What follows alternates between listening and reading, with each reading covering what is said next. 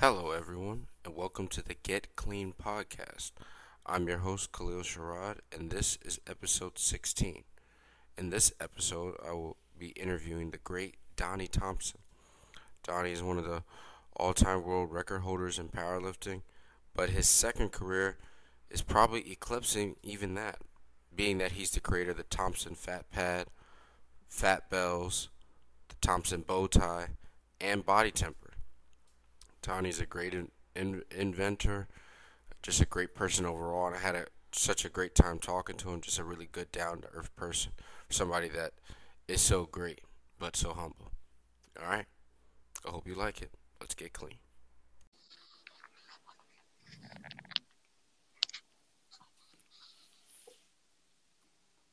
Donnie, Yeah. hey man, Hey, how are you doing? I'm doing good. I'm doing good. Just happy to have you on. Well, I figured out how to do all that app stuff on my own. I'm expecting some type of award from the tech gods. I'm not, All right, well, or a curse because how dare you, old bastard, learn how to do that on your own. Your daughter helping. trust me, I'm not that into it, and I'm 25, and I still be having trouble. So don't think it's not that about the age. These really really young kids, they grow up with this since they're like 5 years old. So I think that's Right. what it is. Yeah, I mean they'll snatch your phone at 5 years old. They're able to go places you never knew even your phone could do. I've never seen anything like it. That's why most of the time I try not to update my phone just because I don't want to have to figure out new stuff on there. Yeah, that's exactly right. Oh, so I'll just hop right into it. Tell us who you are and what you do for a living. Well, my name's Donnie Thompson, and I'm jobless. I guess I don't know how I would I've been for a living. I basically just I have products on the market, and that's what is my main source of income. Mhm. And then once in a while I get involved in speaking engagements and stuff like that. But they're not that ever since the new time, the way things are now, that just isn't going to happen a whole lot anymore, Mm. So, but the product things has really taken off really well. So that's basically what I do. And, I have other products coming out but these things take forever. I mean, people Wow. think that I have this good product. I just made this thing, and it's like, they think that's going to be for sale next week. It usually takes a couple years to even be considered, so to, it's to like get it patented, is that what you mean, or just to like get your product out there? So no, I others. mean, like, a patent is a waste of money for a lot of things, but Mm, there's some things you should get patented, mm, and there's trademarks and stuff because you don't want somebody just to take your name. right. Like, when the Fat Pad came out, we hadn't we can't really patent a pad, because it's like, Right. it's you're going to fight with the government forever on that, but you can trademark the name. Mm, And a lot of these things are my names. Like, I came up with the name for Fat Bar back in '99. That mm, was mine, but I never trademarked it, so someone else got it. And, damn. but so they'll even, like, I don't know how many, a dozen knockoffs of the Fat Pad, and they all called it Fat Pad. And it's like, Wow. man, it's like, this is frustrating. When my trademark finally came through, it took like 2 years. It's like, oh, sorry, bro, can't use that name anymore. No, So were you the that's what. first person to make that really really thick bench? Like, were you the Yeah, first person? yeah, Oh wow. Okay. yeah. No, that was I designed it in 2006, and Mm, I actually had four made, three or four made. I think it was four, and then we found the one that worked best for everyone, and that was the one currently for sale. We had even a bigger one, like 16 and a half inches wide, but wow. that was just too much, because when your arms got down, when the bar hit your chest, it was almost pushing into your shoulders. Oh. Uh, it hurt. I mean, so it was like, this is too big for most people. So the 14 and a half was the one that really did well. And so I started training on my gym, started training with it in '06, '07. And then, we all our benches went up because training is like, where most of your injuries are going to take place. You don't really in the meets. I don't really recall ever. I remember going to meets with an injury, but I never really recall getting injured at a meet, like where you're. Now I've seen it happen. I'm not saying it doesn't happen, but for the most part, in that controlled environment, we overdo it in training, and we, especially with the bench press, and that my orthopedic surgeon friend of mine told us how it was too small for us. And I'm like, well, explain further. And then the story goes, Dr. Lee told me about it. So I had 4 made. I measured over 100 some people at a powerlifting meet. And that was the one we came up with. And we used it for, '07, '08. And I got like 2 bench records in '08 with, was a first guy to bench 900 in a meet. And I used whatever crappy bench they had at a meet. I never I never complained about it or anything. Like, I wanted a fat pad, but what are you gonna? You can't change the rules, and so when all I did was just set up a lot tighter on the puny bench pad, and everything was fine. But as long as I didn't have to train on it anymore. I'm small, and when I use if I ever have to go back to like a regular gym, because I train at a strength gym, it's like when I go to a regular gym and I use this, it hurts my shoulder, so I can't imagine. Yeah. The big guys, I don't know what you do.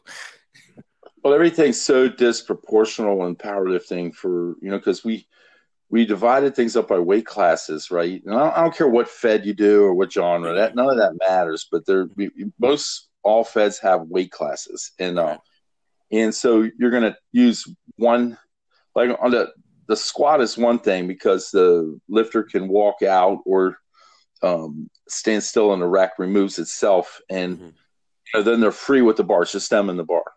But on a bench press, if you have a 123 pounder and then a 325 pounder, so that same bench is going to be the same. For a 123 pound lifter in a 148, that bench is plenty big enough, But then when you get the 200s and 300, that bench is too small. And not only that, it's the height. They have a height established on a bench. It's like between 17 and 18 inches, right? No. Yeah. And so you're telling me a guy 6'6" and a guy 5'6", or that's equal when they have to use the same exact bench. I don't. They make like a shorter guy. They'll put blocks under a person's feet. Right. Yeah. But then when they're talking, it's like let's raise the whole bench up. Oh, you can't. That's against regulation. So, what do they do? What's so wrong with that? Can we just he literally can't really bench at all? But they're like, oh no, some rule says no, can't do that. Yeah, this is the way it's always been. This is the way it's always been. It's like, well, but if the way it's always been is kind of wrong, or not good enough. So, I just and the other thing, if people, what's laughable about powerlifting is that if people really knew about how they came up with these standards in the first place, none of it was, researched. None of it was a big group of people putting their heads together, finding what's best for the lifter, what's safe for the lifter, and all these other things. It really literally was in the 70s. Back then, the AAU ran everything, and they had rules, and so they pull a bench out of the Y. That's the standard, And Fred Hatfield told me years ago that he knew a guy who used to just cut as many pieces of plywood as he could out of one 4x8 to get as many cuts, so he saved money. And so the bench pads range from 7 to 9 inches.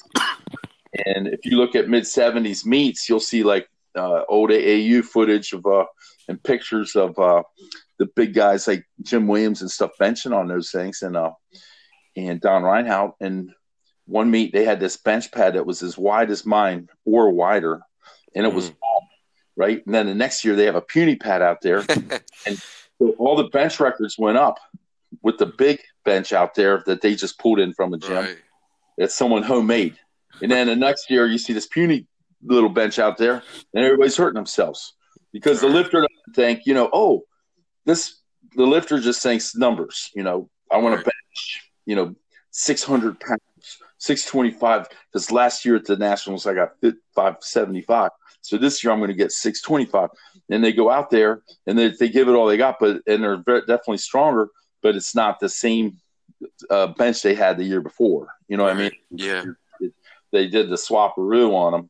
And so, there's no consistency is what I'm trying to say. It's so strange because, like, coming from, like, basketball, like, there's a certain quality that has to be on every court and every hoop. Right. And then I'm like, with powerlifting, I'm like, all right, in this one, they have to walk out the weight. And, like, I don't even have a monolith, but I know the benefit of having one.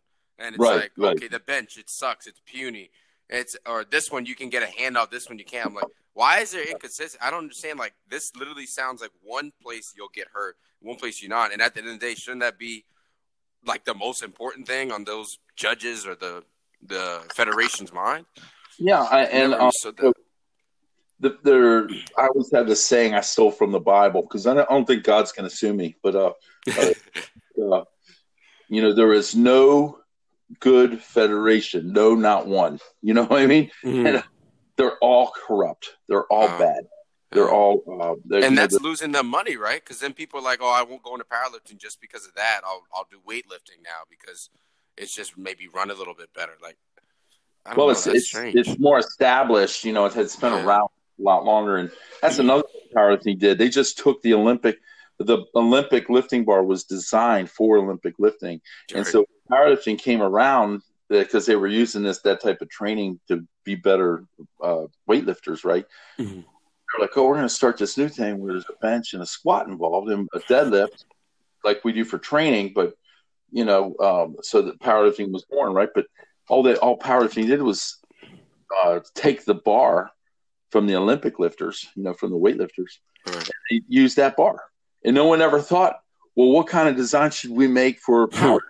We probably need a different bar for all three lifts, because the Olympic bar was designed for weightlifting. It wasn't designed for powerlifting. Right. Yet we hold true. This is what we've always done. What we always done. And so to fight that, and then you've got, I've heard guys, cry and whine on social media about, I'm an ambassador for the sport. Like, what? Yeah, and the problem, I always do the Longshanks impression, when you see all these problems with powerlifting, because it kind of distracts from the one great thing about powerlifting, and the best thing about powerlifting is just you. Like Khalil's, if you want to make an improvement, you can join whatever fed you want with any genre you want. Correct. And then, 3 to 4 months later, do the same meet with the same circumstances. And if you upped your total, and, got a few PRs on your lifts, your training's going good. And you have now that it's like, man, I went up 50 pounds on my total. This is awesome. So now you caught the bug. And now the next year you do the same thing. You might jump a weight class because you got a little bigger or something, but still you chose your genre, you chose your fed, and you can stay. It's just like a scale, you know what I mean? And you could keep getting on that same scale and see an improvement. So that's what the great thing is. It's your fight against yourself, that journey, and conquering your fears and conquering things you never thought. That's what powerlifting is all about. Right. This a self-awareness, a self, what's the word? An awakening, so to speak. And that's what's neat about it, because you can do it at any age, in any weight class. And then you get to the fed drama, and then the social media drama amongst the lifters. And, they're talking about high squats and I'm like, well, I was going to ask you about that later, but yeah, you can tap on that. Why did the raw lifters go so in on gear lifting with the they didn't hit the parallel depth, but it's like they get 3 green lights. So, well, I never knew why, it would be like one couple and another couple, and then one couple's jealous of the other couple because they're having sex 4 times a week and we only have sex a week. So they start hating the other couple because they're outperforming them or something. You know what I mean? Right. That's out of their hands. There's Right. nothing you can do about that. So we're within powerlifting. It's like your squat is the only squat that matters. And you chose the bed, you chose your genre, and you go there. What are you supposed to do? Judge yourself too? That's up to them. It's like tonight's the first NFL game. It's Kansas City and Texans. They're going to be. Are they supposed to ref the game and play the game? I think we hire refs, or the league hires refs to ref the game so the players can play. So lifters got to get back to lifting. Don't worry about someone else's squat. Worry about your own damn squat. And if you don't like, say, like you were talking about gear lifting federations, they get a bad rap for the, it's not low enough. But if you don't choose that genre and you're not, what do you care what they do over there? The integrity of sport. There is no integrity in powerlifting because we can break powerlifting up and smash it every which way but loose. I mean, we can go the drug route, we can go the gear route, we can go the people leaving their families to join a gym somewhere. They're leaving their wife and kid starving to go join. I'm not going to mention the name of any gym because I don't want to say that's happening. But I mean, we've got horror stories of powerlifting all day long that you've heard and I've heard and we've witnessed. You know what I mean? So, gosh, just simple. Pick your genre and stick with it. I don't know why someone else's squat matters to you because there's nothing you could do about it. The worst. I always say do the Longshanks quote. You say the problem with powerlifting is it's filled with powerlifters.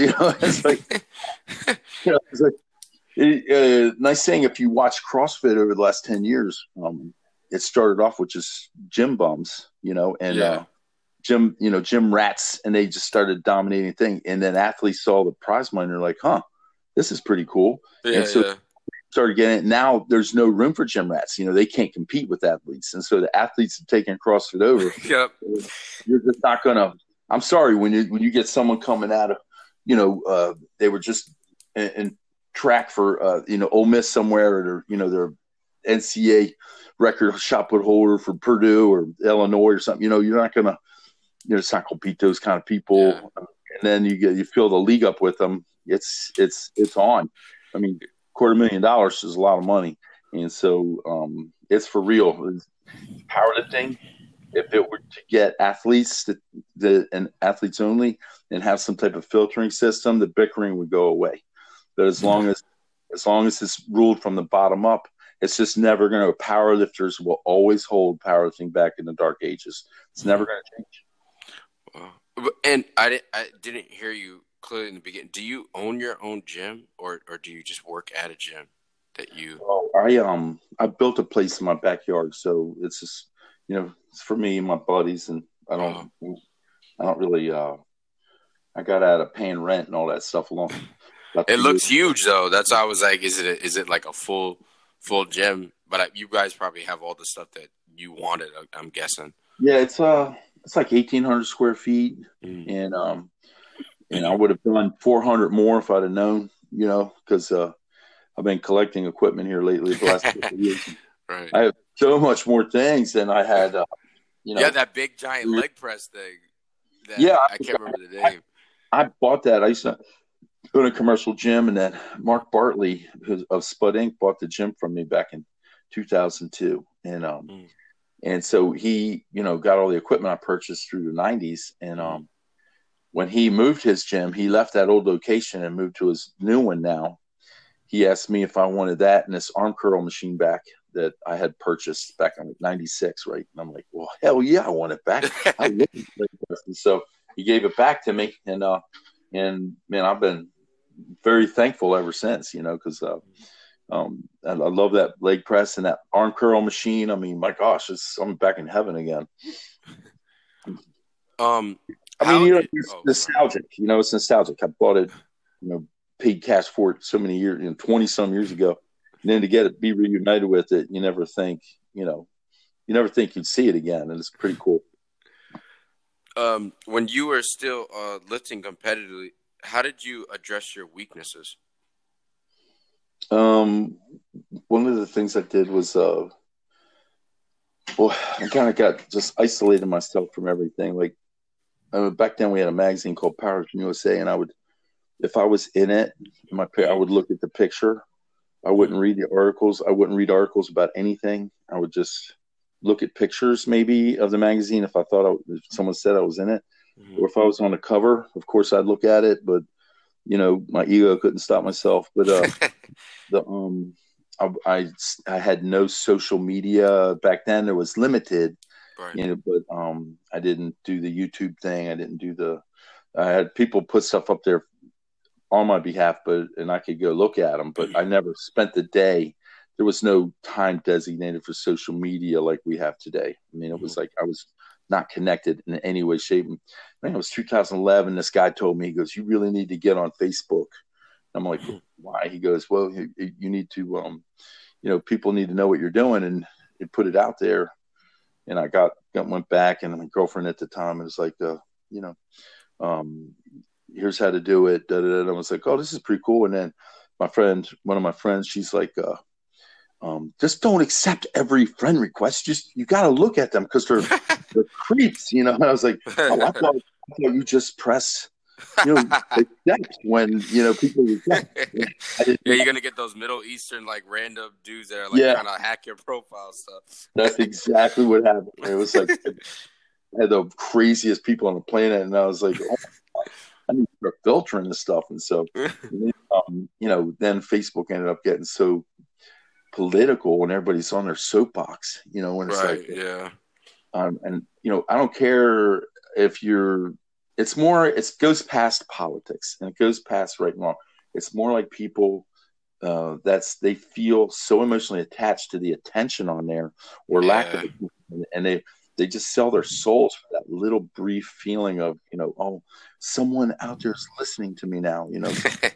I just don't care if someone's listening to me. I don't give two. So I kind of got off Facebook a few years ago, and I tried to do a personal one to keep in touch with my family, but then they pissed me off. So I'm like, ah, they're That's always basically sending me what a I message. have mine for. How can you say that? Yeah.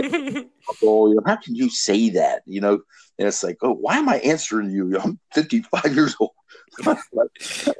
And you don't understand where I'm coming from. First of all, the powerlifting background, a football background. You didn't care about that stuff when I was in it. You told me to lose weight and quit the whole time I was in it. Why do you give a crap what I post on a social media? Leave me alone about it, right? So I just got rid of Facebook altogether.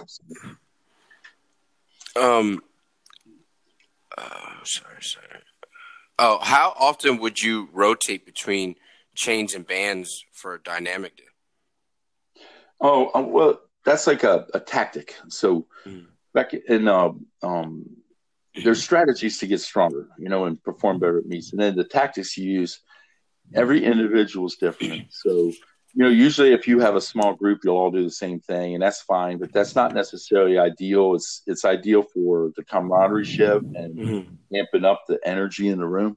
But not everybody can do the same thing. But I found for me, if I rotated weekly, every week, if I didn't do the same thing, and I knew I had to see what I had to work with. So I had 3 to 4 bars I could squat with, and I could rotate them. So I had the straight bar, I had the buffalo bar, the cambered bar, and the safety squat bar. Those were the 4 bars I had back in the 2000s. And so I would rotate them, and I knew not to put bands on the safety squat bar. That was not a good thing to do. So I Why? only Why? ever, well, if the bar's already, loaded 3.5 inches forward on your body, Right. not, you know what I'm saying? Because the pad sits kind of high. You can take those tips, push it up, and snuggle in there more. But Right. do that. But the bands seem to be pulling awkwardly, and Right. you're not gonna face that in a meet. You're not gonna face that on the platform. You're not gonna.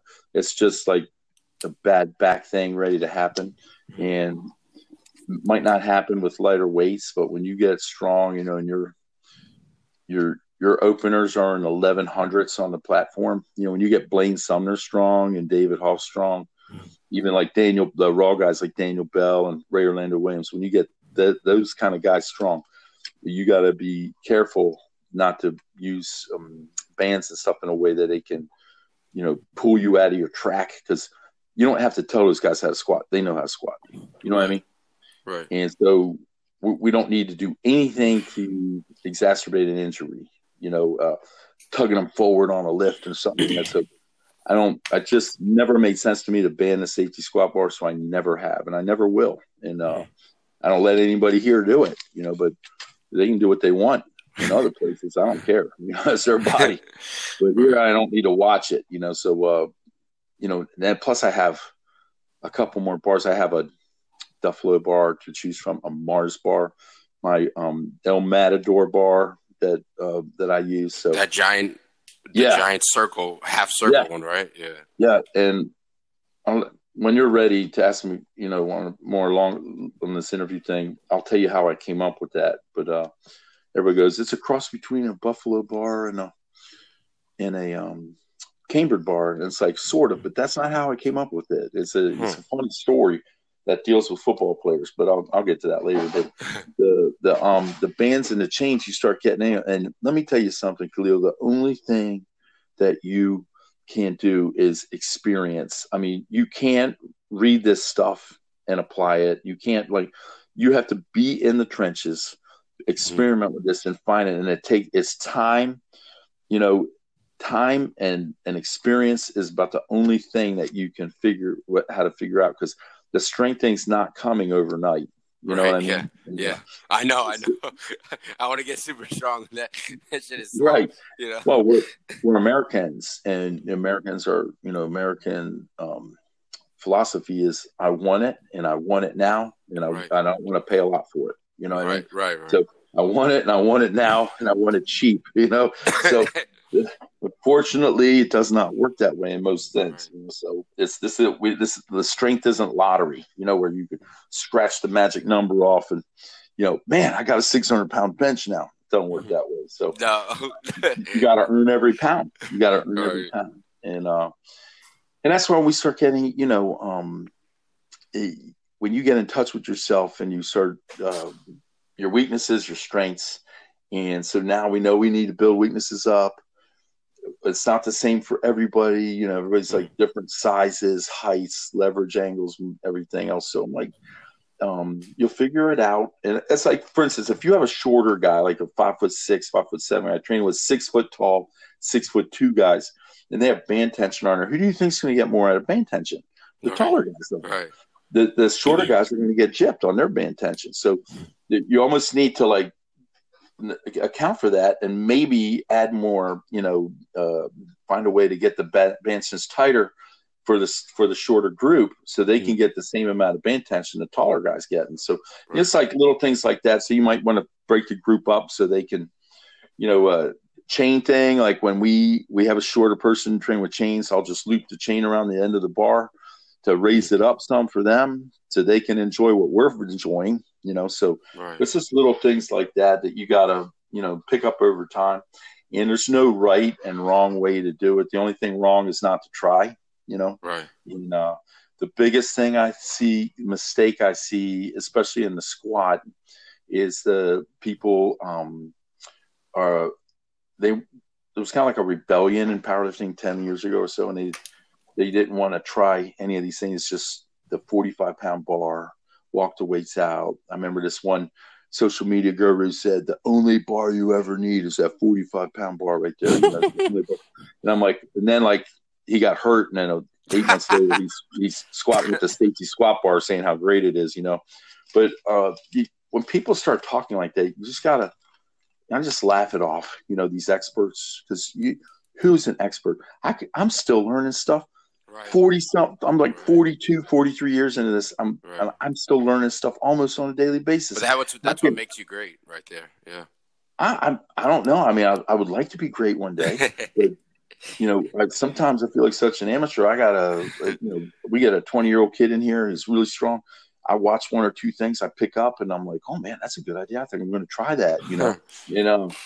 I learn from the young, I learn from the older, and I don't know. It's a never ending process. So if you think you've got it's like programming for somebody. I don't do that kind of thing, right? Because it's like, how can you program for somebody this week and next week might be totally different, you know?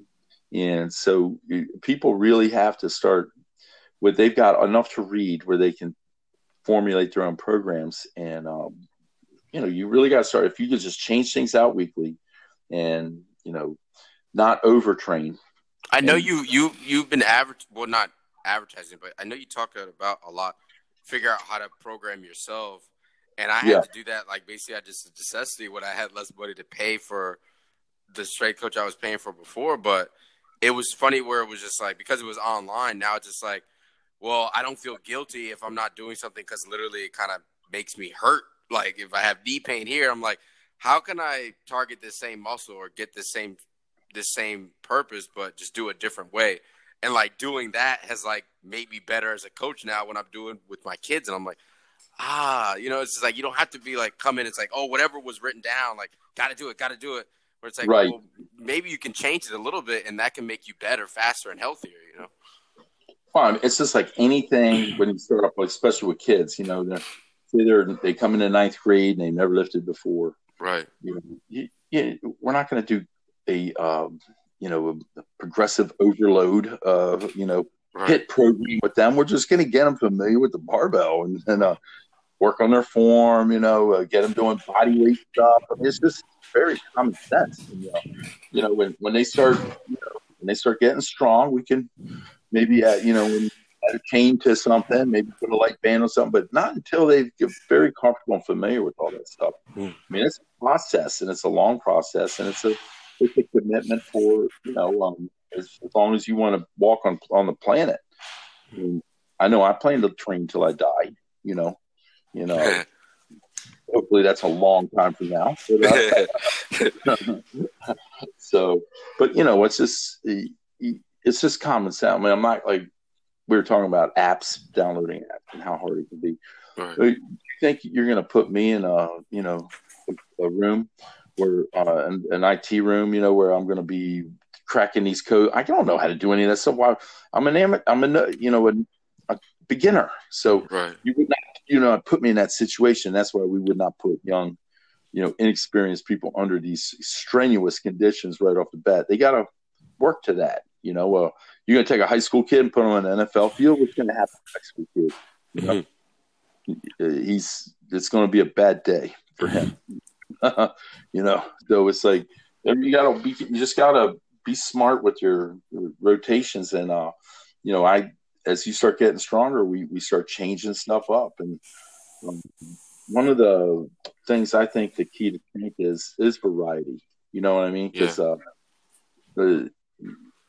say we do what the popular social media guru said, we take a 45-pound bar, all we need, and then, we're benching with it, squatting with it, deadlift with it. So I did that for 20 years, Khalil. I did it from like 1978 to 1998. And when I was exposed to a new, wow, you got a longer squat bar, wow, this on Iron Mind had that Buffalo bar for sale. I was like, man, I bought that. It was like 500 at the time. Now it's like 700 or something. But I was like, I'm going to get this. And then I found the Cambridge bar and the old Hatfield bar. I'm going to buy this. So I remember at Christmas I bought it, and I told all my buddies, this is your Christmas present. They think it's like, but and it made lifting, it changed everything, your approach, everything when you had choices now. It's a lot more fun too. Just going to straight bar all the damn time. That's boring. Well, I mean, I understand because I did it 20 years in a row. That's right. 20 years, the same thing. It's the same bench press, the same squat, the same. I mean, there's ought to be, for someone who can do that. I mean, that's like eating, the same breakfast every day or the same dinner every day. Holy crap! I don't know how. But if you don't know, you don't know, right? And when I was exposed to the other things, I was like, this is incredible. And then I started reading more. and that's how my strength changed tremendously. I just got real diverse. Started. It's always simple, but there's always a you know it's always simple, but you do have to find out who you are and what you're capable of. Right. Why do you in your own words, why is box squatting superior to free squatting? I think in training you can control the same exact depth every single session. So you can decide what box height you want. You can go below parallel or above parallel, whatever. Right. Like one of my buddies, Mr. Haney, he's got 2 hip replacements. He's older, but he can get his weights on or walk it out. But we squat him down to 3 or 4 inches above parallel. We're not gonna try to break the hip replacement and damage him. I mean, we're just happy he's squatting. So we're not. That's up to you how low you want to squat. But I think that the box squat's not for everybody. I have seen it where it just didn't work for everyone, and that's might not be that many people, but still, there's some people that just benefit more from just free squats all the time. And they can change their stimulus all they want, just like someone who box squats. So I'm not completely sold on the box squats for everybody, but for me personally, it really worked well. Mm-hmm. Well, yeah, obviously it did. I mean, I loved it, so it's consistency for me, and I always respond well to that, but being consistent and for a speed work, I only used to box on heavy day and for speed day, because it's like this, Khalil. It's like if I'm doing 2 meets a year, right? Right. And I took a 3 to 5 week meet training cycle, and it was usually 5 weeks to get 3 or 4 attempts in, right? Mm-hmm. So I'm using a straight bar, I'm free squatting that whole time. Then I go to the meet, and of course you're free squatting. So if I had 2 meets a year, that's 10 weeks minimum out of the year that my training is with a straight bar and just a free squat. You know what I mean? Right. So that's 10 weeks. So that's 1/5 of my year's training regular free form squat with a straight bar. And then the other, the other 40 some weeks are all changing bars up all the time. So you're still getting plenty of straight bar training in if you're doing 2 meets a year. Right. Why are fat bells superior to kettlebells? I think they're just like anything else, they're like another tool. They're another tool in the arsenal. It's like they don't win.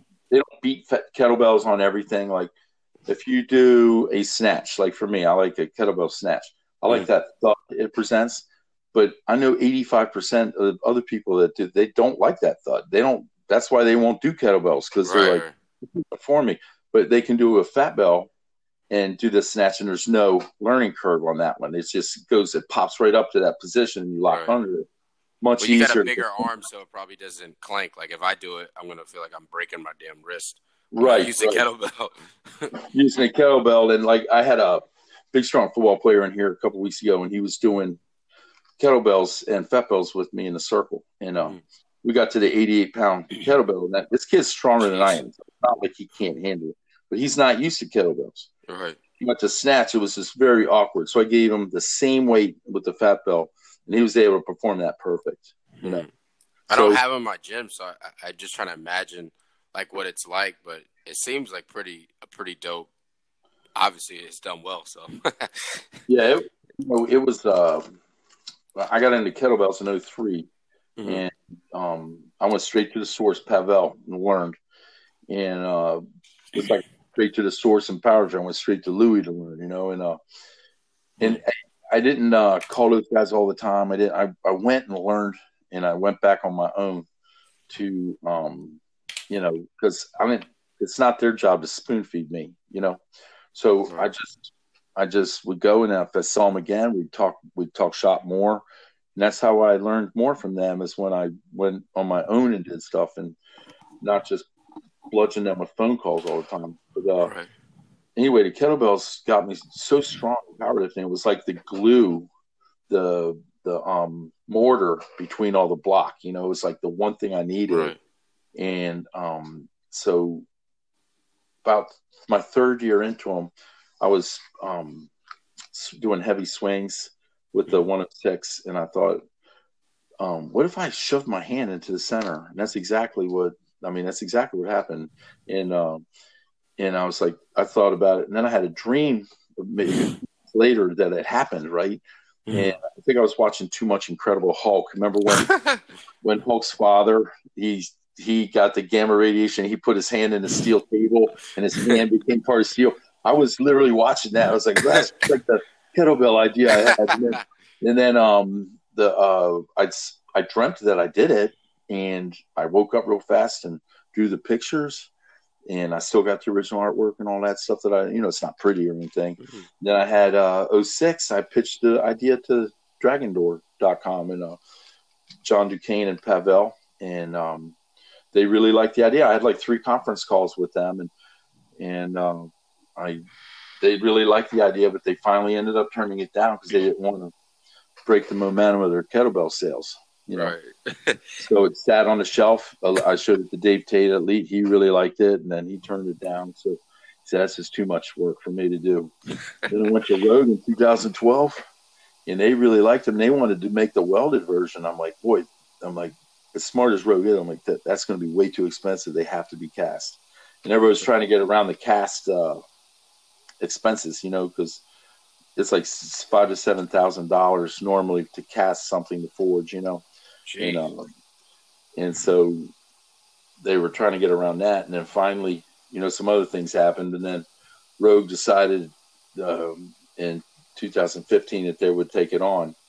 And then as soon as the first batch came out, there was 5 sizes. That very week, one of the people from Rogue emailed me and said, we're going to go ahead and make 10 more sizes. I'm like, well, hell yeah, that's great. So that's what happened. There's definitely. Can you explain to me? Oh, sorry. Go ahead. You go ahead. Oh, I was one more thing. I was like you were saying, how it's superior to the kettlebell. It's not superior. It's more like a brother or sister to the kettlebell, right. But it's definitely superior to the dumbbell. You just can't even compare the two.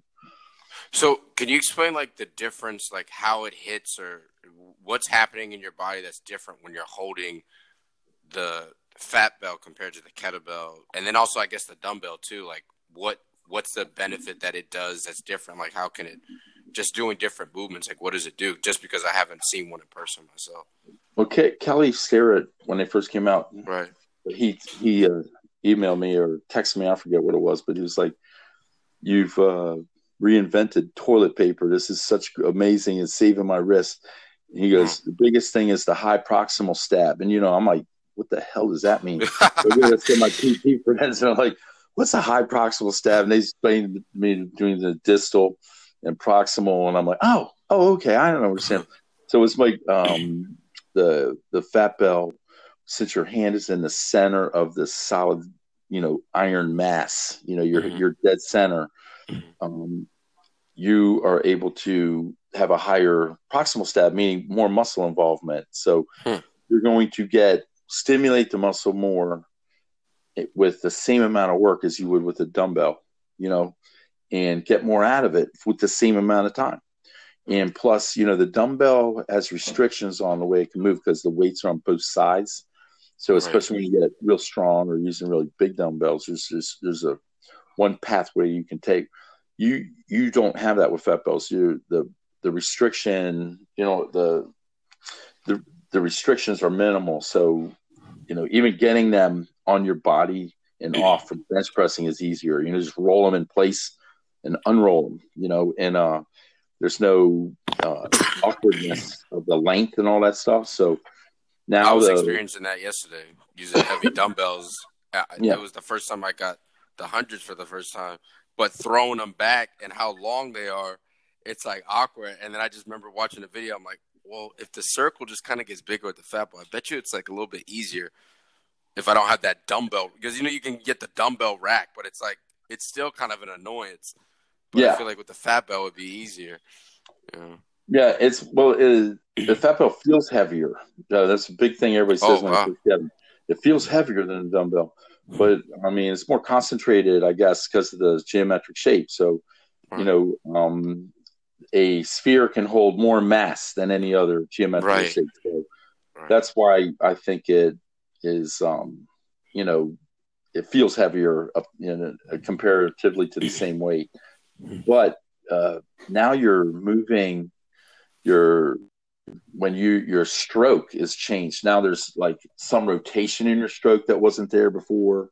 You know, there's Right. some external internal rotation going on that you can't get with dumbbells, and then over time you start feeling this. And so I know the first thing you ever tried when you get them, you get a pair of 53s or 62s, 70s, whatever, and do some incline, some slight incline presses with them.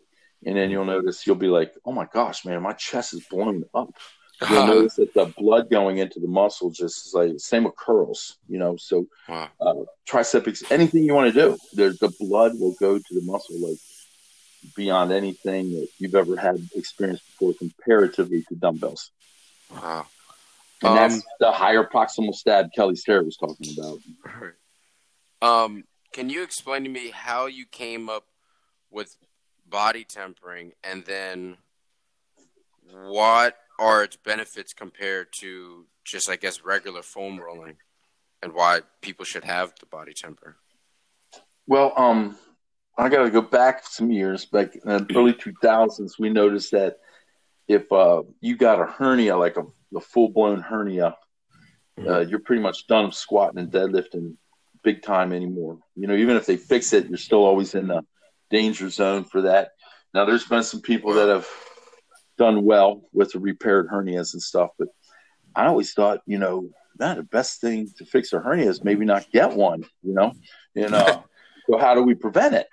And so we just would take when we got the kettlebells, we start rolling our stomachs with them.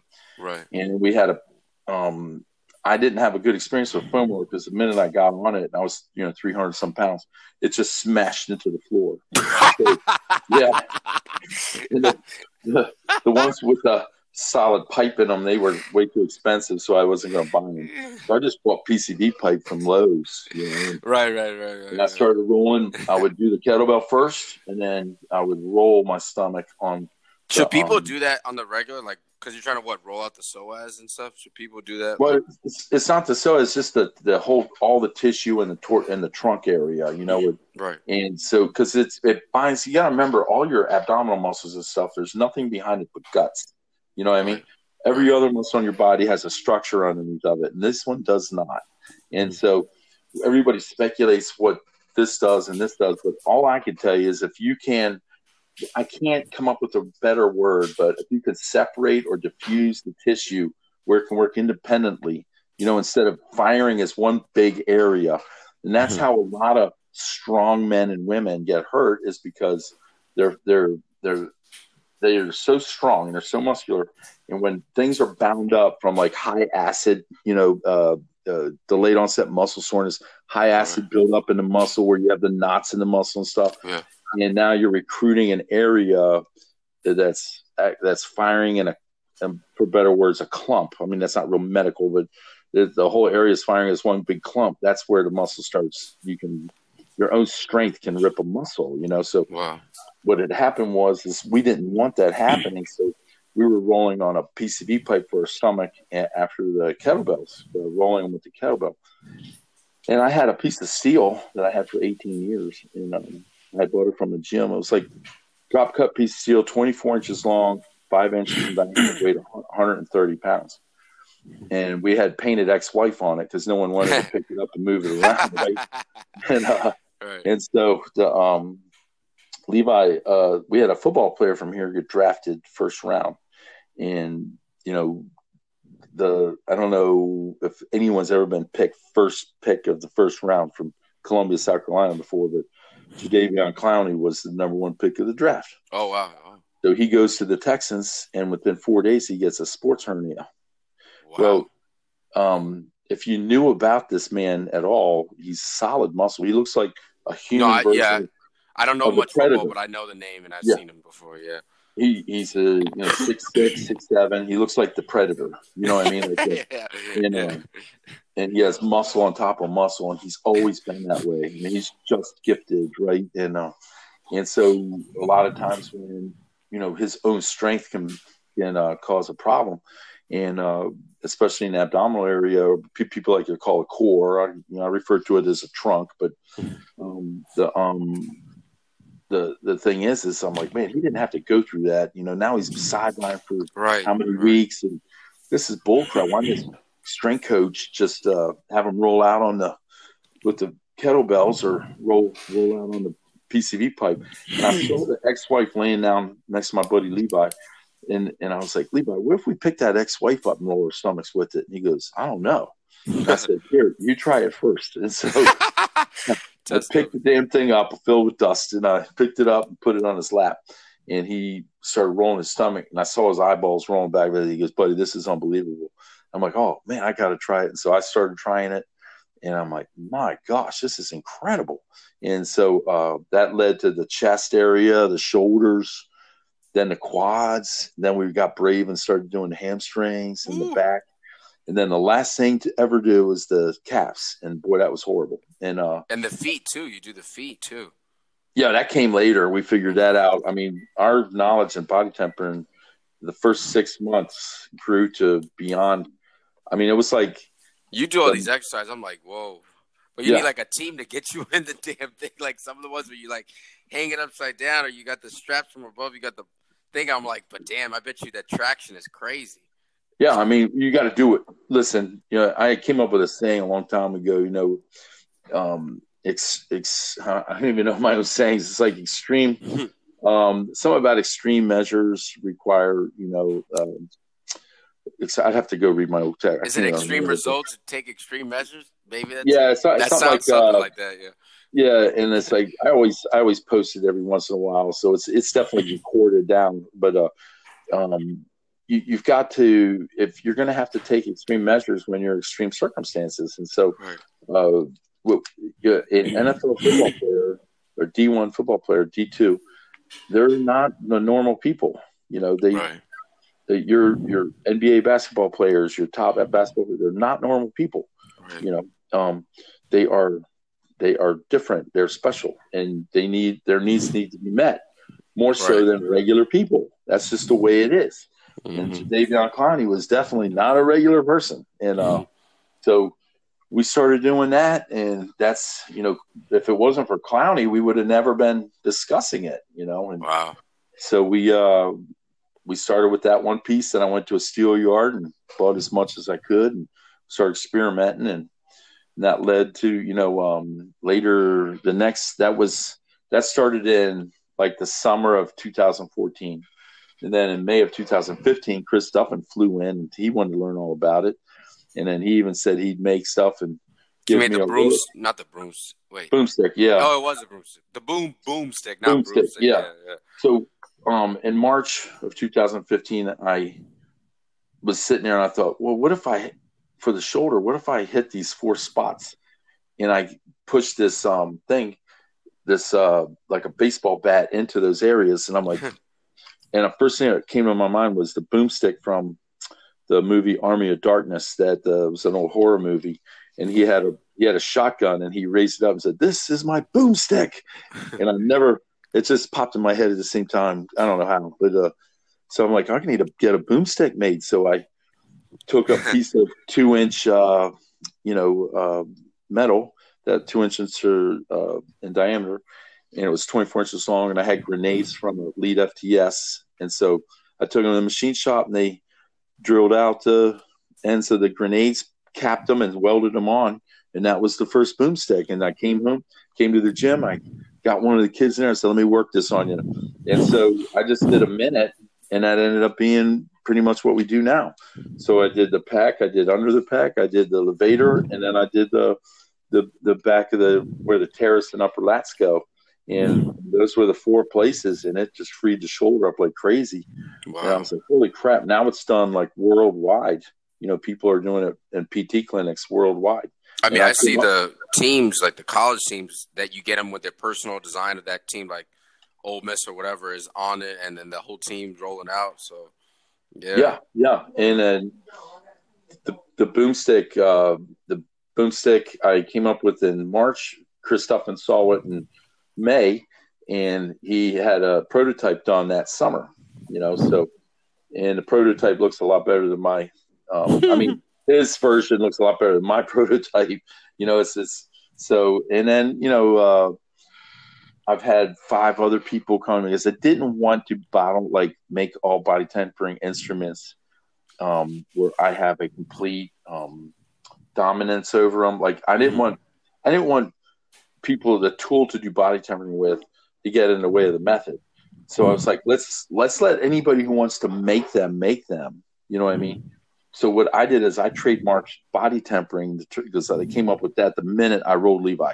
They came up that was born right then. I didn't have to search. I never have to search for a name, Khalil.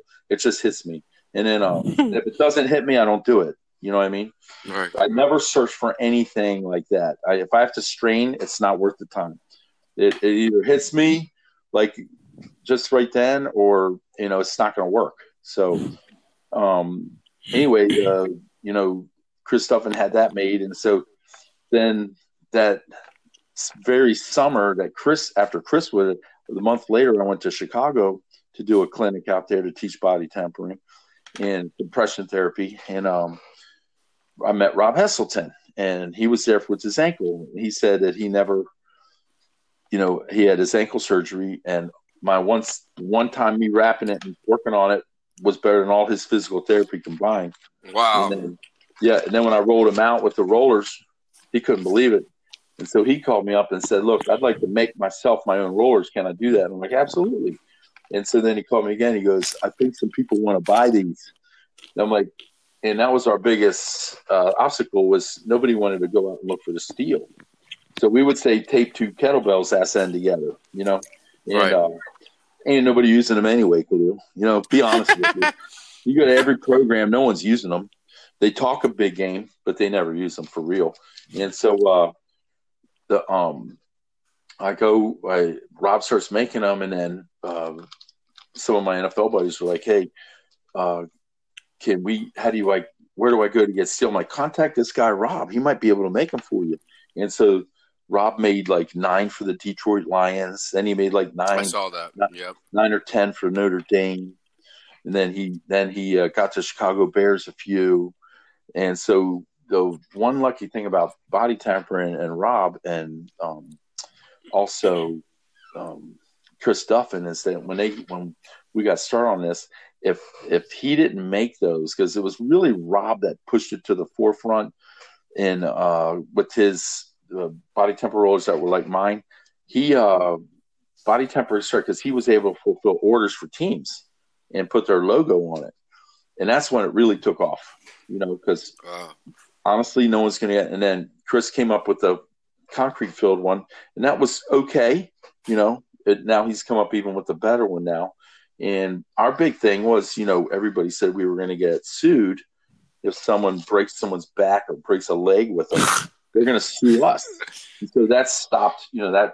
How's that any different than anything? If you're that much of an idiot, like, what did you do? Throw it on your leg? Like, how did you break your leg doing it? I don't understand. Well, those were the people that hated body tempering right off the bat, the professionals that hated it. And yeah. How do you deal with those people, the highly educated people who can't squat a broomstick, but think they know body tempering doesn't do anything? It was a process at first. At first, you're like, you get scared. Is there any truth to what they're saying here? Right. It's like, we have never had any problems. And then, they're it's going to break the spine off their spine. It's going to fracture the spine when you roll it over there, but that's never happened. None of this stuff has happened that they predicted, and then it doesn't work. It doesn't work. Foam rolling's better. And I'm like, have you ever done it? No, I'm not, and I refuse to. Oh, so then it doesn't work. Okay, it's kind of like one guy teased me about my squat being high on social media, and I'm like, well, that's something else. You've never attended a powerlifting meet, and second, now you're all of a sudden in the judge's chair. It's amazing. You're a miracle, dude. So But if you can't take those things too personally, because if you watch politics, well, whether you watch Democrats and Republicans, they fight like I have never seen. I mean, I think if you put a sword in their hand, they chop each other's heads off. So, but the nice thing I like about the politicians fighting is they can't sue each other. You know what I mean? Because they're public servants. So in this thing, if you say something, it's like you'll get a letter, and if someone is sensitive, they'll send you a letter from a lawyer and sue you. It's like, how can I can't have an opinion now? How do you keep my mouth shut? And so, I just went on an attack, so when this doctor so-and-so or this doctor so-and-so, and all they're doing is, building a brand, they're trying to be like Kelly Starrett, really. Trust me, I know a few personally that I've had conversations with this topic about you and body temperament about. I'm not going to say the damn name, but trust me, there are people who don't know anything. Because they have a doctorate, people blindly believe them. Right. And I'm just like, yo, you've never trained, though. Like, that's the thing. Like, I know where I am. But I know the people who know way more than me and actually have done it. When you're just another doctor, a physical therapist, and you're just, pumping clients out that you don't really care about, I'm like, sorry. Like, you don't know enough to – I mean, yeah, everybody can have their opinion, but, like, they think it's fact. And I'm like, oh, my God.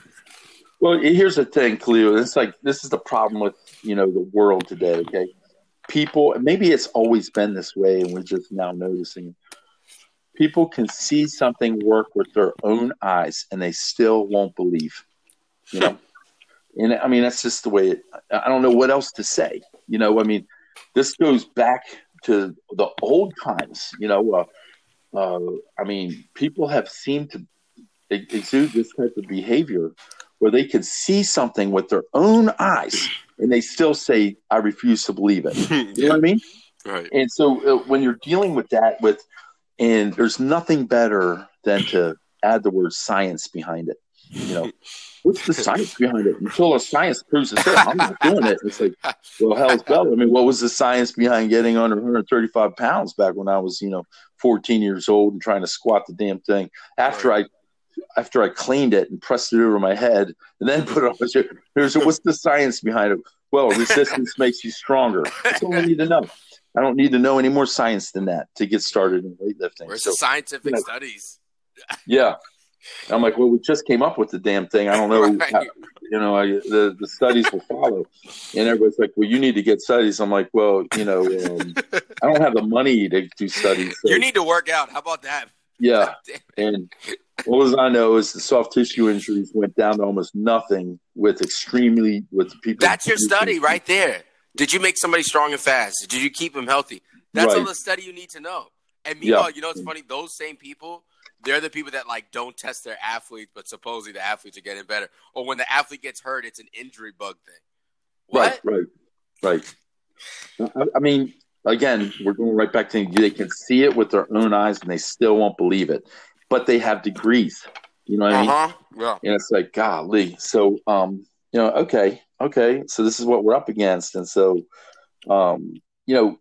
they see it working. They still, and I had one famous back doctor. He's like a back expert and stuff. He goes, well, as soon as studies are done, I will buy into it, but I'm not buying into it. I'm like, you just watch somebody get up and you question them and they saw a vast improvement of 2 minutes of work. I mean, I don't know what else I need to tell you. It's not my problem at that point. So I learned, and then I found out that it's everybody's so protective over the brand they're trying to create, which is bullshit anyway. So many T-shirts. They don't want to be wrong. They don't want to be made wrong. And body temper doesn't replace a chiropractor. It doesn't replace physical therapy. It doesn't replace massage therapy. It doesn't replace stretching and flexibility work. It's another tool in the arsenal, dumbasses. It's not replacing anything. And so there's room for it all. So when they find an occasion with me, then it starts with the other. It just trickles into the other things. They don't mind publicly. Like I never went on their stuff and publicly ridiculed them. You know what I mean? Right. And then they'll get on there and they'll be like, I'll see a film like when the bow tie came out, this chiropractor out in California, makes a video on it saying this is just Rogue trying to make more money. And he throws the bow tie. And I'm like, dude, this isn't Rogue trying to make money. It's me trying to pass a method over, and I hope I do make money on it. But he never even tried the bow tie on. But that led to him. That's all you got to do. Yeah. So with that right there, people just got on and said he pulled the video, right? So and then later on, this same guy, and it's not personal. It's like this same type of person, okay, that you have dealt with and I have dealt with. They're not going to try the fat belts because Thompson's on it. Yeah. They're not going to try body tempering because Thompson's on it. They're not going to use a fat pad. They refuse to use that because Thompson's on it. Anything my name's attached to, they all of a sudden find this little personal war where, like, I don't endorse his bullshit stuff. Da da da da da. That's like, well, dude, I don't know. What you have this thing against Thompson? Or you have a deal against somebody? Maybe I don't look. I used to think it's because I don't look the part. You know what I mean? I'm a super heavyweight powerlifter, ex-lineman. So I don't look the part, I don't represent what they think I should look like, But I am who I am, Khalil. I'm not going to get super skinny just so I can sell more products. You know what I mean? Right, exactly. If you don't believe the product doesn't work, don't use it. Right. But there's plenty other people. There's plenty of smart enough people to try it themselves, right? Instead of blindly following stuff. It's the same thing with the reverse hyper. I guess because Louis on it and Westside Barbell, I'm not going to do it. It's bad for the back. Yo, get on it one time. Just get on it one time. I've never did a back pump, but then felt so much better after heavy squat. Get on that. Go use the ATP. The inverse curl. But people be like, nah, I'm just going to stick to doing fallen GHR. Yeah, and here's the thing. A lot of these dumbasses don't realize that Louis made the glute ham popular. The glute ham race was non-existent. And Louis made that popular again back in the 90s. And then, all the machine companies, Louis in conjunction with Dick Hartzell, figured out the band. And I was there when him and Dave Dayton figured out how to put it on the rack, the squat rack, how to slip knot it to add it to the barbell. Because we were just laying it on the bottom of the rack. And when we slip knot it, we found it made more resistance, right? Right, so, right. Louis and Dick Hartzell were the ones that integrated it into lifting with squats, deadlifts, and bench press. And you cannot watch a video on Instagram and not see bands being used in some way or form. That's all Dick Hartzell and Louis. Right. Louis, like I said, got the glute ham popular. He popularized reverse hyper. He popularized the racks having, places for bands to hold. Right. So yeah. You cannot. It doesn't matter what vendor sells racks. There's band attachments for it because of Louis Simmons, and he may not get the credit. But as much as you might want to hate Louis Simmons and not give him any credit, all companies have had to adapt his way of doing things with bands and chains. He popularized them. So they pay respect to him by making their racks available with these kind of things, but then they don't want to cite him for anything. They don't want to cite Hartzell. They don't want to cite. There's so many people that change the path that people don't like. But it's like, I hate to use myself as an example because I will never self-martyr. If people, but here's what I found. Everyone resisted the fat pad in 2012 when it went on the market. This isn't the pad we use on the platform. Why would I use it in training if I don't use it on a platform? I'm like, well, that's why would you rotate bars and squats if you're not right? There you go. Okay. And why would you use band and chains when you don't have that on the platform either? It's just we can go on and on, right? So I found this resistance to this, but guess what happened? If you look at all the companies that make equipment now, what's miraculously happened with they're not going to give any credit to old Donnie Thompson here, the old Fatapiller, yep. That they're going to start, oh my gosh, their pads are getting wider now. Yep. Isn't that a miracle? They've all come to their senses, and they're not making the little puny pads anymore. But why is that? Oh, it has nothing to do with the Thompson fat pad now, does it? They're such dumbasses, man. And it's like, I outperform them in every single little thing, just using the simple peanut knowledge God gave me, and all I do is execute it. These people just do the same thing over and over, over and over. And, we're the best. Well, why are you the best? Oh, well, we're the best. We're legendary. We're the best. I'm like, well, first of all, if you're a legend, people will attach that to you. You don't tell yourself you're a legend. You know what I mean? Right. You don't say yourself as an expert. People say that about you. So, these equipment companies, they just crack me up, man. They're just, they run towards regression. They're almost just like powerlifters. I want to go back to the dark ages. Let's make this as hard on ourselves as possible. You get extra credit for that. Powerlifter, let me ask you a question, powerlifter. You're doing this, totally raw, totally, you have to walk the weight out, and this only counts for. Why do you allow the whippy deadlift bar in there? That's different. No. I want the non-bending bar like the old days. Don't give that 1 foot longer, skinnier deadlift bar. So they always make an exception.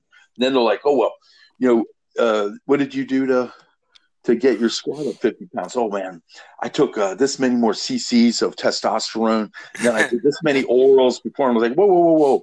So you upped your steroids to get more weight? Oh, I thought it was just the straight bar, and that's all you needed. Why would you need more steroids? You know what I'm saying? I don't understand. So they don't divulge all those things. You know what I mean? They need to be right. That's what it is. They just need to be right. Exactly. And it's like, I no one's honest about. No one will shoot people honest. And it's all you got to do is be honest about these things.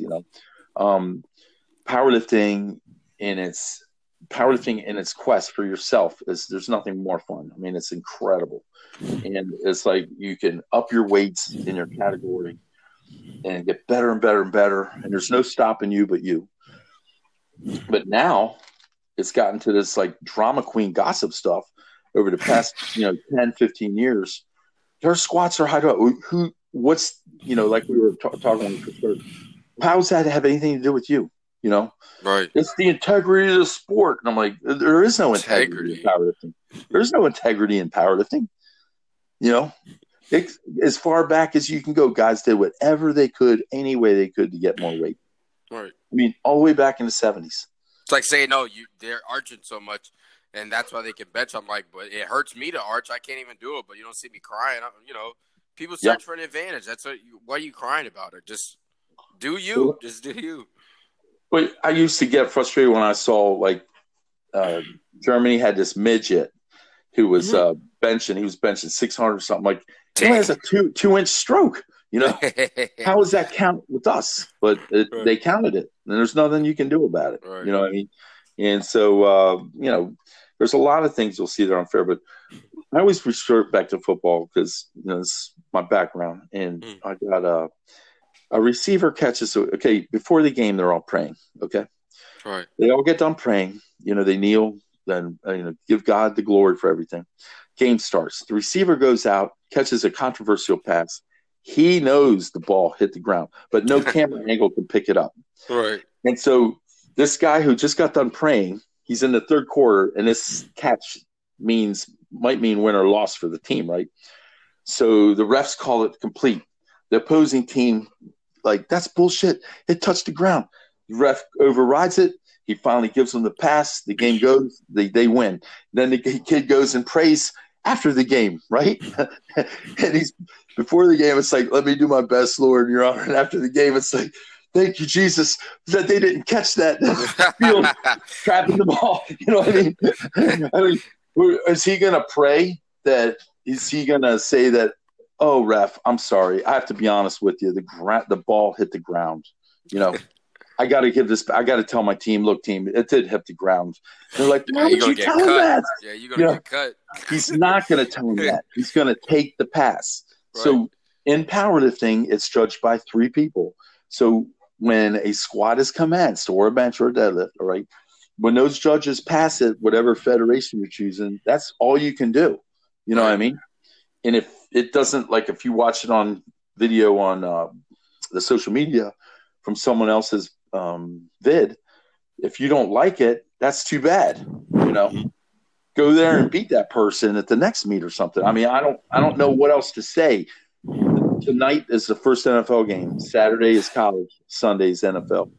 We're going to see a lot of plays that we don't agree with, but that's the way it's ruled on the field. Yeah, right now what's going on in basketball, real bad, but hey, whatever. Real bad. And so this is what we're up against. It's in every sport. Problem with powerlifting is powerlifters.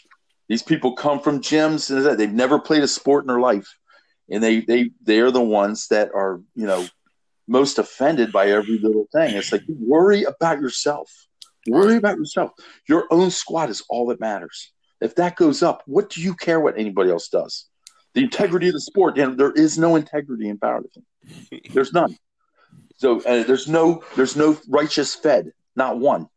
So I mean, you know what I'm saying? So if you're not in powerlifting for yourself, then you're in it for all the wrong reasons. You know, if you're in it to be a moral police, you've picked a damn wrong sport right there. I mean, there is no morals in powerlifting. There is no morals. There's just you and the bar, and you choose the way you want to lift it, and that's what you do.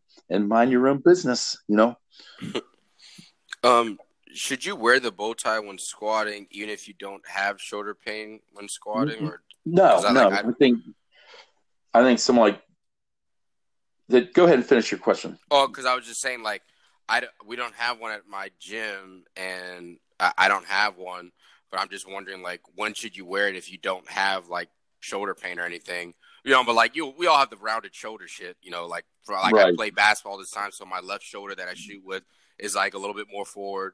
But it's just like, you know, should you just wear it to then just around the house, or like should you wear it like maybe when benching? Like, you know, I just want to know the insight on that.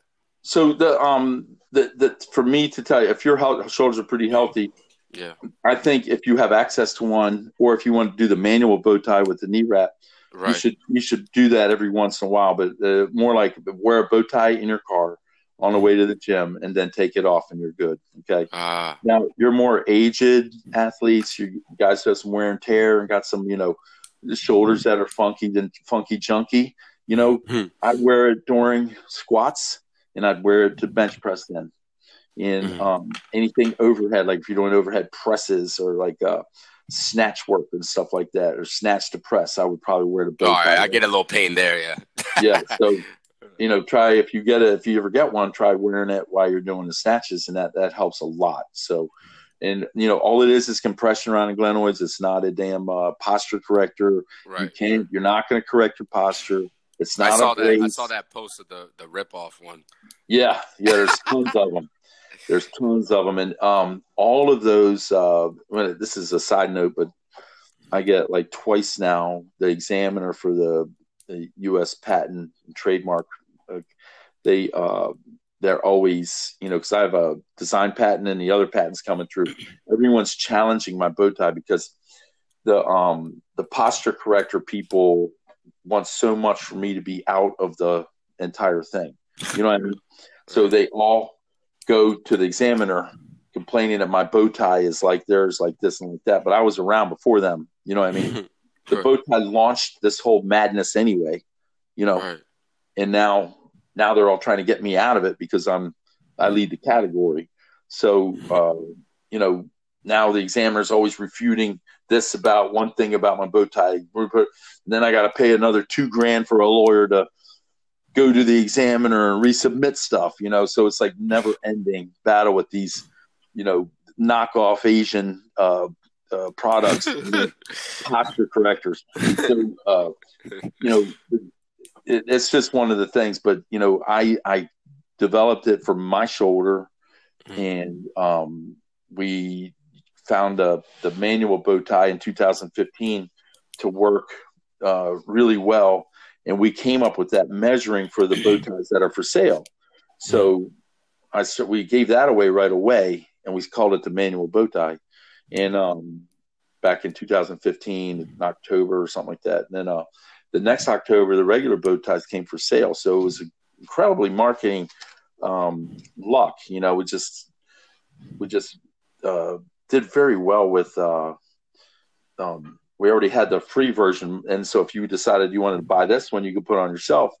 the road was already paid for it, and then the knockoffs started coming, and it's like, oh, if I tried to sue everybody that knocked it off, I mean, I wouldn't have a dime to my name, So, Right. It's just, that's the whole thing. So, one flattering thing, Khalil, is I like about it is like, here's an ex super heavyweight powerlifter, gear lifter, of course, the lowest of the low, arena football player, lowest of the low, come up with this one item that worldwide is getting knocked off. You know what I mean? And it started an explosion of knockoffs. That guy, that nobody, that fat guy who knows nothing, has caused a chain reaction.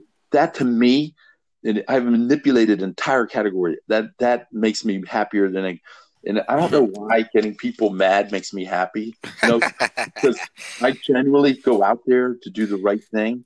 And then when you hear these idiots like you were talking about earlier, like, what's the science behind it? That's not going to work. And they just personally can't, just attack something that they don't even know nothing about.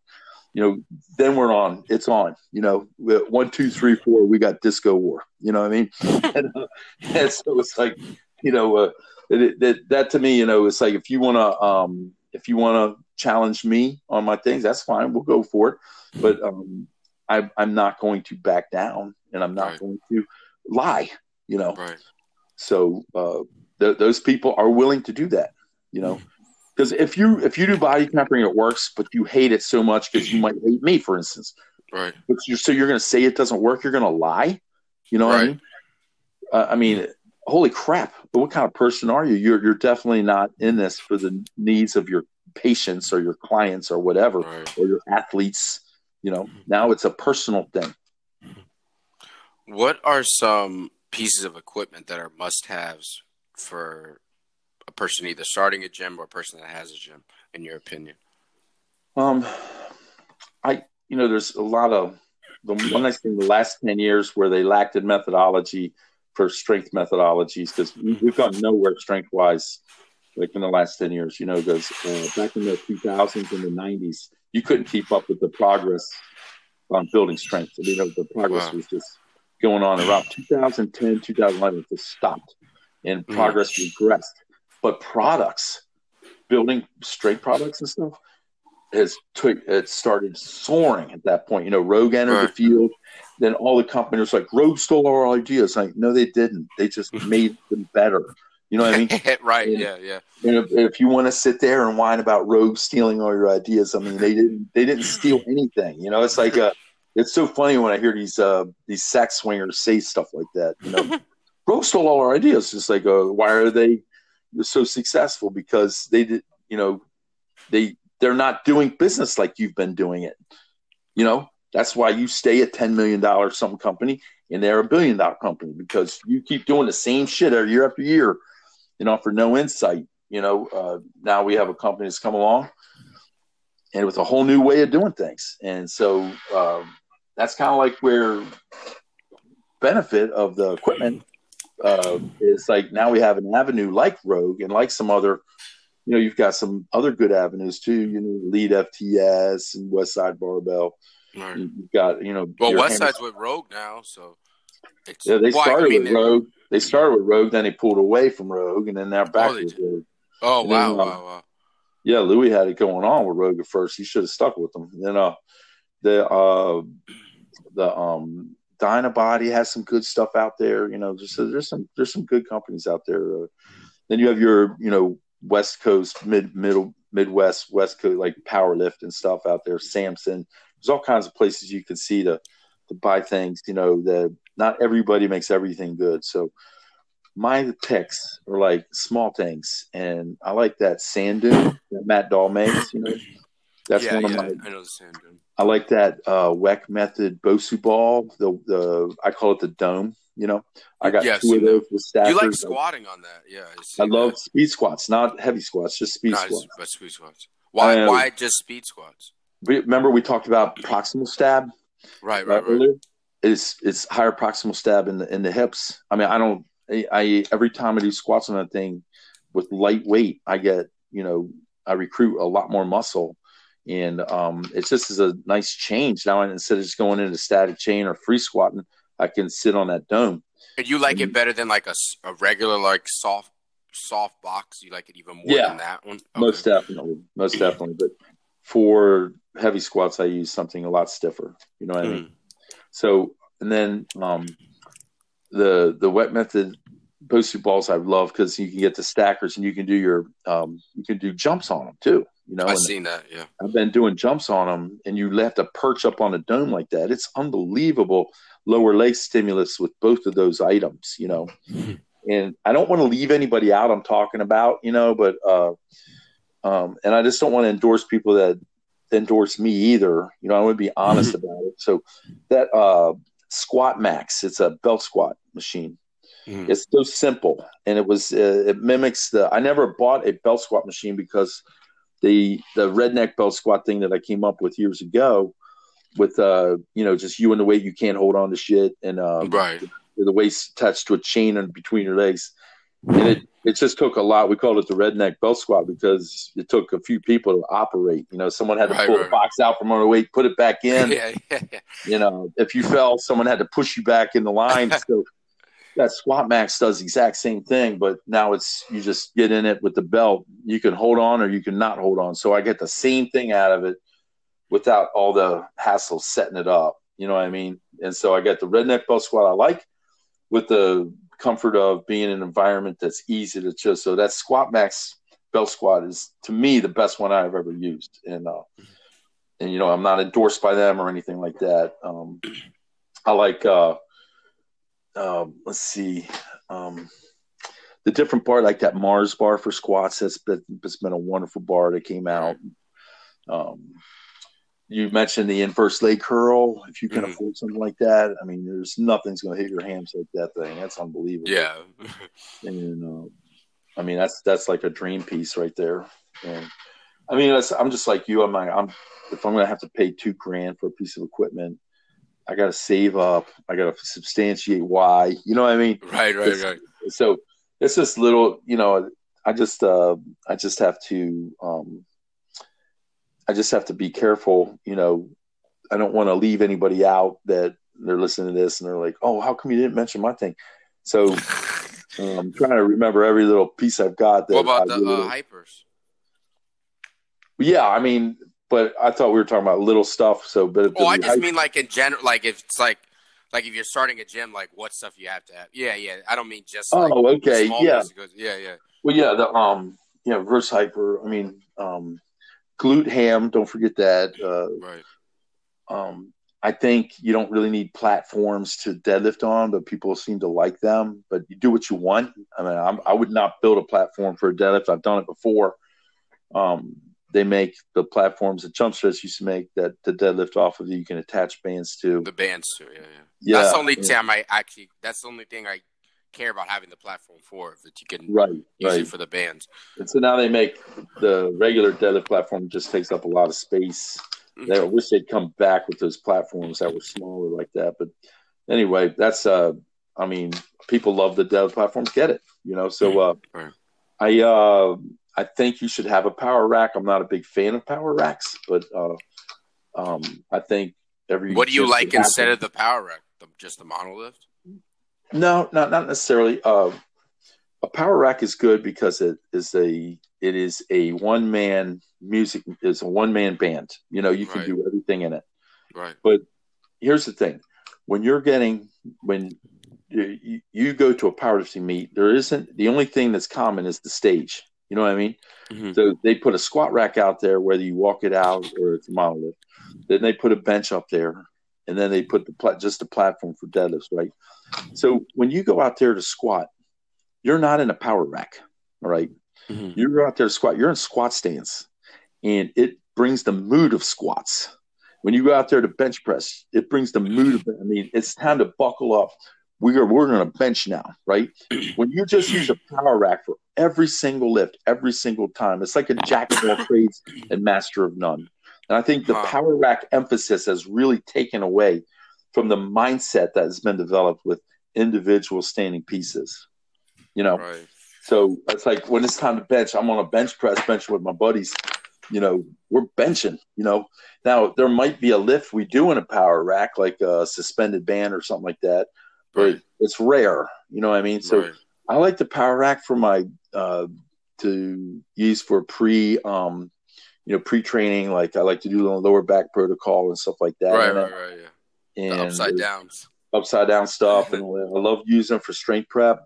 I do use it for floor presses, you know, Okay. Yeah. and I will use it for some inclines. But other than that, everything's individual based. So I think we should de-emphasize the power rack to where it's a needed thing, but it's not like your focal point of the gym unless you have just a garage gym and that's all you can fit in there. Right. But if I you're guess at the if it's like a regular, team setting, it's probably good to have the power rack, right? 'Cause you yeah, got all the kids.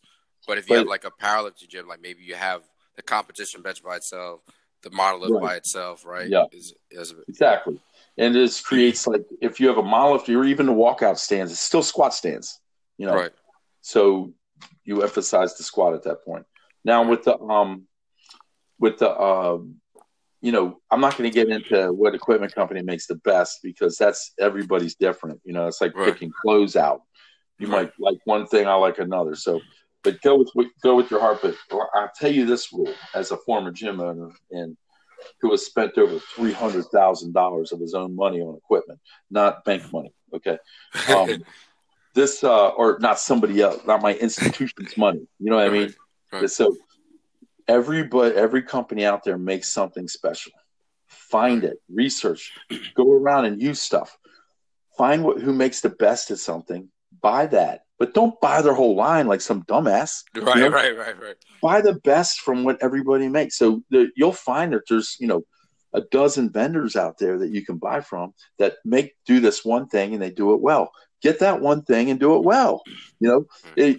One company doesn't make all the best equipment.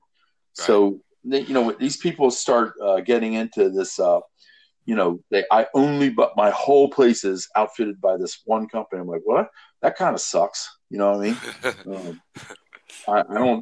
I don't want to use one company's everything because they don't do everything well. They do one thing well, and that's what I'd really like to. They might do a bunch of things well, like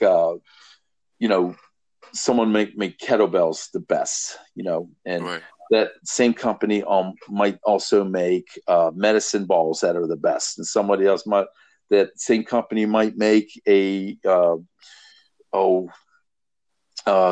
maces or something. So they might have three of the good ancillary items that people want. That's fine. I have no problem with that, or they distribute someone else's who's real good, and you could shop that way. But never buy one line. Always diversify. There's small companies out there that do stuff real like that Squat Max I told you about. Strength Right. Inc. up in Idaho. That old guy makes some really good stuff. If anything, buy the dip bars from that guy. You know what I mean? No one makes dip bars like him.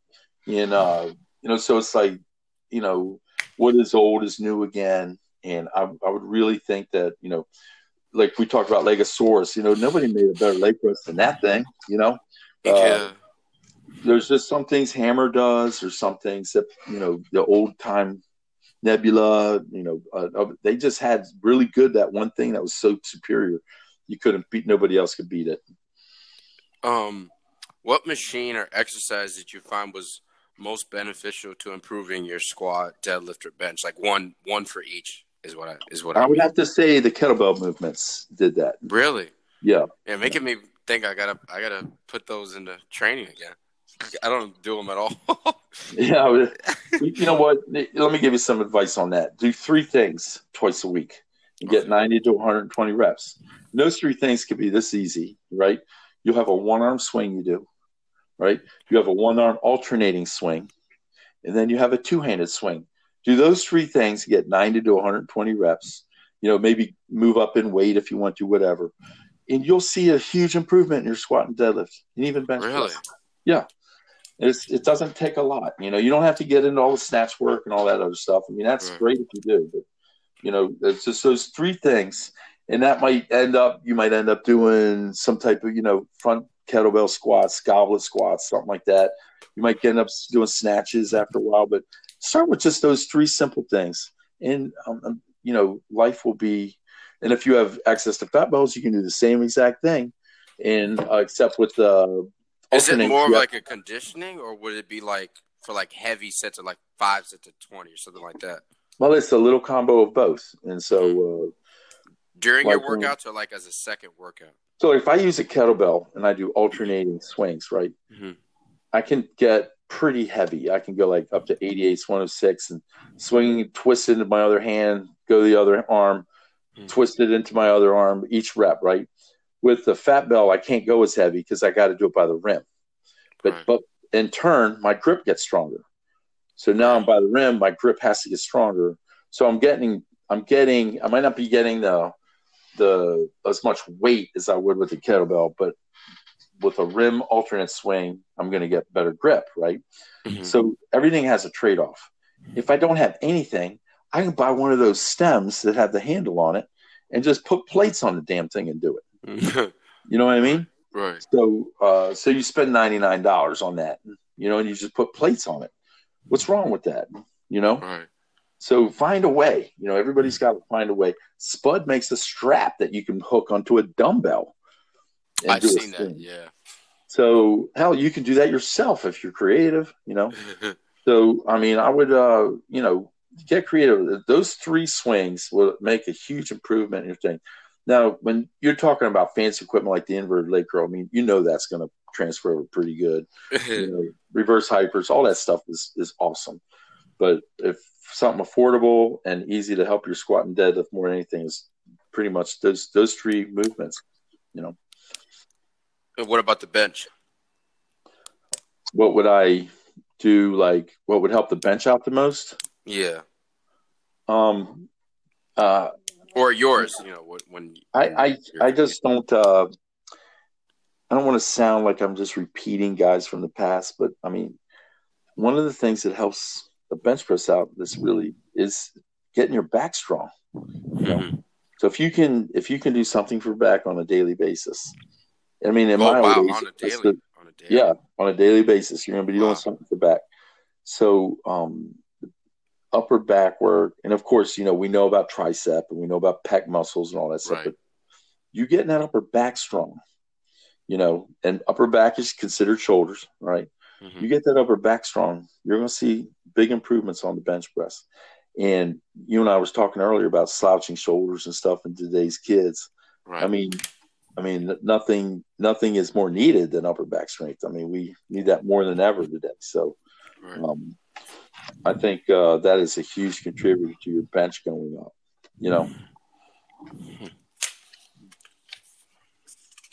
How much time do you have? Just so I know, so I'm not. Let's go another 5 minutes or so. Okay, cool. How did you work around injuries when you were competing? Well, I always thought the best injury. I remember Louis said years ago, if you're in powerlifting, there's 100% chance you're going to be injured. And I was like, well, that sounds good. This sounds really wonderful. But he's right, because you're placing flesh and moving steel pieces. So something's got to give. So anyway, what I thought about was if I saw what injuries take lifters out. Like if you tear a pec, you're never going to come back top level bench presser. You're going to be a good bench presser, but you're not going to be that Blaine Sumner bench presser, that David Hoff bench presser. So I'm like, well, or that, big Julius Maddox, he's the biggest bencher right now that we've ever seen. And it's like, if they tear a pec, you're pretty much done. I mean, you remember the old Kazmaier? Remember him, the old strongman? Sorry, I don't. He was a famous strongman guy, and he was had a 661 raw bench, which was incredible. Damn. And then he tore his pecs in that, I think he got back up to 500 something, but he never was going to get. So I always thought the best way to, prevent, to fix a torn pec is not to get one. So we don't want that. We don't want a sports hernia, and we definitely don't want to tear a quad tendon, So we've got ways to prevent all that. We just need to be smart to prevent it all. So I think, if you know this up front, prepare. No one wants to prepare. They just, like the American way we said, I want what I want it now, and I just want be it to lift and be good. Yeah. So don't take the American creed of I want it and I want it now. I mean, you've got to work for this stuff. You've got to prepare. You just got to prepare. What's the first thing you do when you go to basketball camp? You start the basics, the fundamentals, the train. I mean, I already been through this last year. Exactly. We're going to go through it again this year. In fact, we're going to go through it again next year. We're going to keep going through it until you quit. So it's true though. It's true. That's all our sports prepare. We need to prepare better. And again, the problem is, with powerlifters, there's, it's filled with powerlifters. The problem with powerlifting is it's filled with powerlifters. So you're not getting that athlete mentality in like other sports do. So we need to really take an athletic mindset and say, I need to approach this like a football team would, or a basketball team, or a baseball team. Wrestling, we need to go ahead and you don't send two in the MMA fights. You don't send two guys or two girls in there into the ring and have them just bash their brains out every practice. You know what I mean? Right. Yeah. There's a format and a way they approach things. So it's the same in anything else. You just don't go in the gym, throw a wheel on the bar and let's go. That's all we need to do. You're going to get away with that for a while, but then you're going to pay, and you're going to pay dearly. And most of the people that pay, I never hear from again. Right. When that pec that's torn, that quad tendon tears, most of those people never come back. There's some that do, but you're not stopping those men and women either way. I mean, what I mean? They have a heart of a champion. So it's kind of like that's the difference between them and rank and file. They're normally ex-athletes too. How do you stay so strong even though you're 55 years old and had past injuries and everything? How do you? I mean, you're lifting so much weight, so I'm like, what the? It's just the old Milo thing. Like I don't do steroids. I don't do any drugs whatsoever. Wow, really? No, I don't do any of that. Not even that stupid HRT bullshit. And I'll tell you why. It's not a moral thing. If I were to take even the HRT testosterone thing, I blow up bigger than I am already. So why do I want to do that? Like you said, I'm 55. I don't need to be blowing up even bigger than I already am. So I keep myself capped off by, I don't do any of the HRT. No, I haven't done them in like 9 years. And then, is that how those guys at Westside? I mean, I'm looking at the videos. I'm like, God, how is this dude? This dude weighs 300 some pounds. But it's like he's fat, but it's so much muscle. I'm like, oh, God damn. I mean, I know it's damn training. I know that because I know people who take roids and their training sucks. They don't get bigger. They don't get stronger. Right. But I mean, like, is it like is that big of a boost? Like when you do take it? I get from experience, I was kind of disappointed in them, but, I was super heavyweight, so a little bit dynamics compared to someone who's really lean.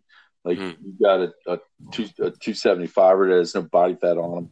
They don't have the leverage is a bigger person at 375 has, you know what I mean? Right. So, I mean, I can't speak for everybody, but for me, I just, I noticed that when steroids became illegal in athletics, 30 years ago or so, a little bit earlier, a little bit later for baseball, but I know in the NFL, it's like 89, 90, they legalized them, right? And so you weren't allowed to take steroids. So that's fine. That's the new rule. But what's the difference between players from 1990 and in NFL and college football compared to 2020? They're bigger, they're stronger, and faster. Right. They're going to get bigger and stronger anyway. You know what I mean? Yeah. So with or without the drugs. Right. Yeah. So, I mean, just you got to have an open mind. I mean, some people may need them, some maybe do not, but for the most part, If I played football, I'd take them. Yeah, I mean, I just wish I knew about them back when I played. I didn't even know about them. So, the thing is like, whatever the rules get set at, and say you take this out or don't abstain from this or whatever, without say there's no cheating going on, right? People are still going to meet those demands. They're going to get bigger. They're going to get stronger. They're going to get faster, with or without the drugs. It's just going to happen. It's the way this progress. It's the way things work. I mean, these kids today have equipment they've never had 30 years ago, and better training and nutrition and all that. Yeah, and then you just nailed it there. The number one thing that the colleges and the NFL have done and I would assume all sports at that level, is they bump their meals. They're Yeah. feeding these young men and women now. Yeah. And oh my gosh, look how they look. They look incredible. Because the training didn't get bumped up, just their nutrition did, Right. So now you got this kid who's working hard, young man, young lady, and now they're eating right. And holy mackerel, got a whole new paradigm here to work with. Right. So, why do you think people refuse to give up on using linear periodization? It's because it's what they grow comfortable with. Remember earlier we talked about, right, this is what we've always done. This is what we've always done. I mean, it's just been, that's just been the way of the horse, So it's like that's what they're comfortable with. That's what their emotions have attached themselves to, and they're just not going to give it up. And they'll always have. I like when they'll say, "Oh, well, that's what Ed Cohn did." That's what Don Reinhardt did. That's what. Well, you're not Ed Cohn. You're not right. You're not a genetic freak like that. Not everybody can. Yeah, and I'm just saying it. But earlier I said, box squats aren't for everybody. I doubt Ed Cohn ever box squat. You know what I mean? Right. I doubt Don Reinhardt did too, and they still had these huge squats. So right. I can't speak for everybody, but it's like if you don't take all the stuff that's offered today, it's almost like 10 years ago. It's like people ran to regression, and when it came to strength methods, they ran towards better equipment, but they ran away from training methodologies, right. And they're so scared to change those, So it's like, all right, well, you guys do what you do, but I remember we couldn't keep up with all the advances in strength methodologies back in the 90s and the 2000s, and then it seemed like right around 08, 09, the thing was like. I remember people will say, "I hate Westside." Well, why?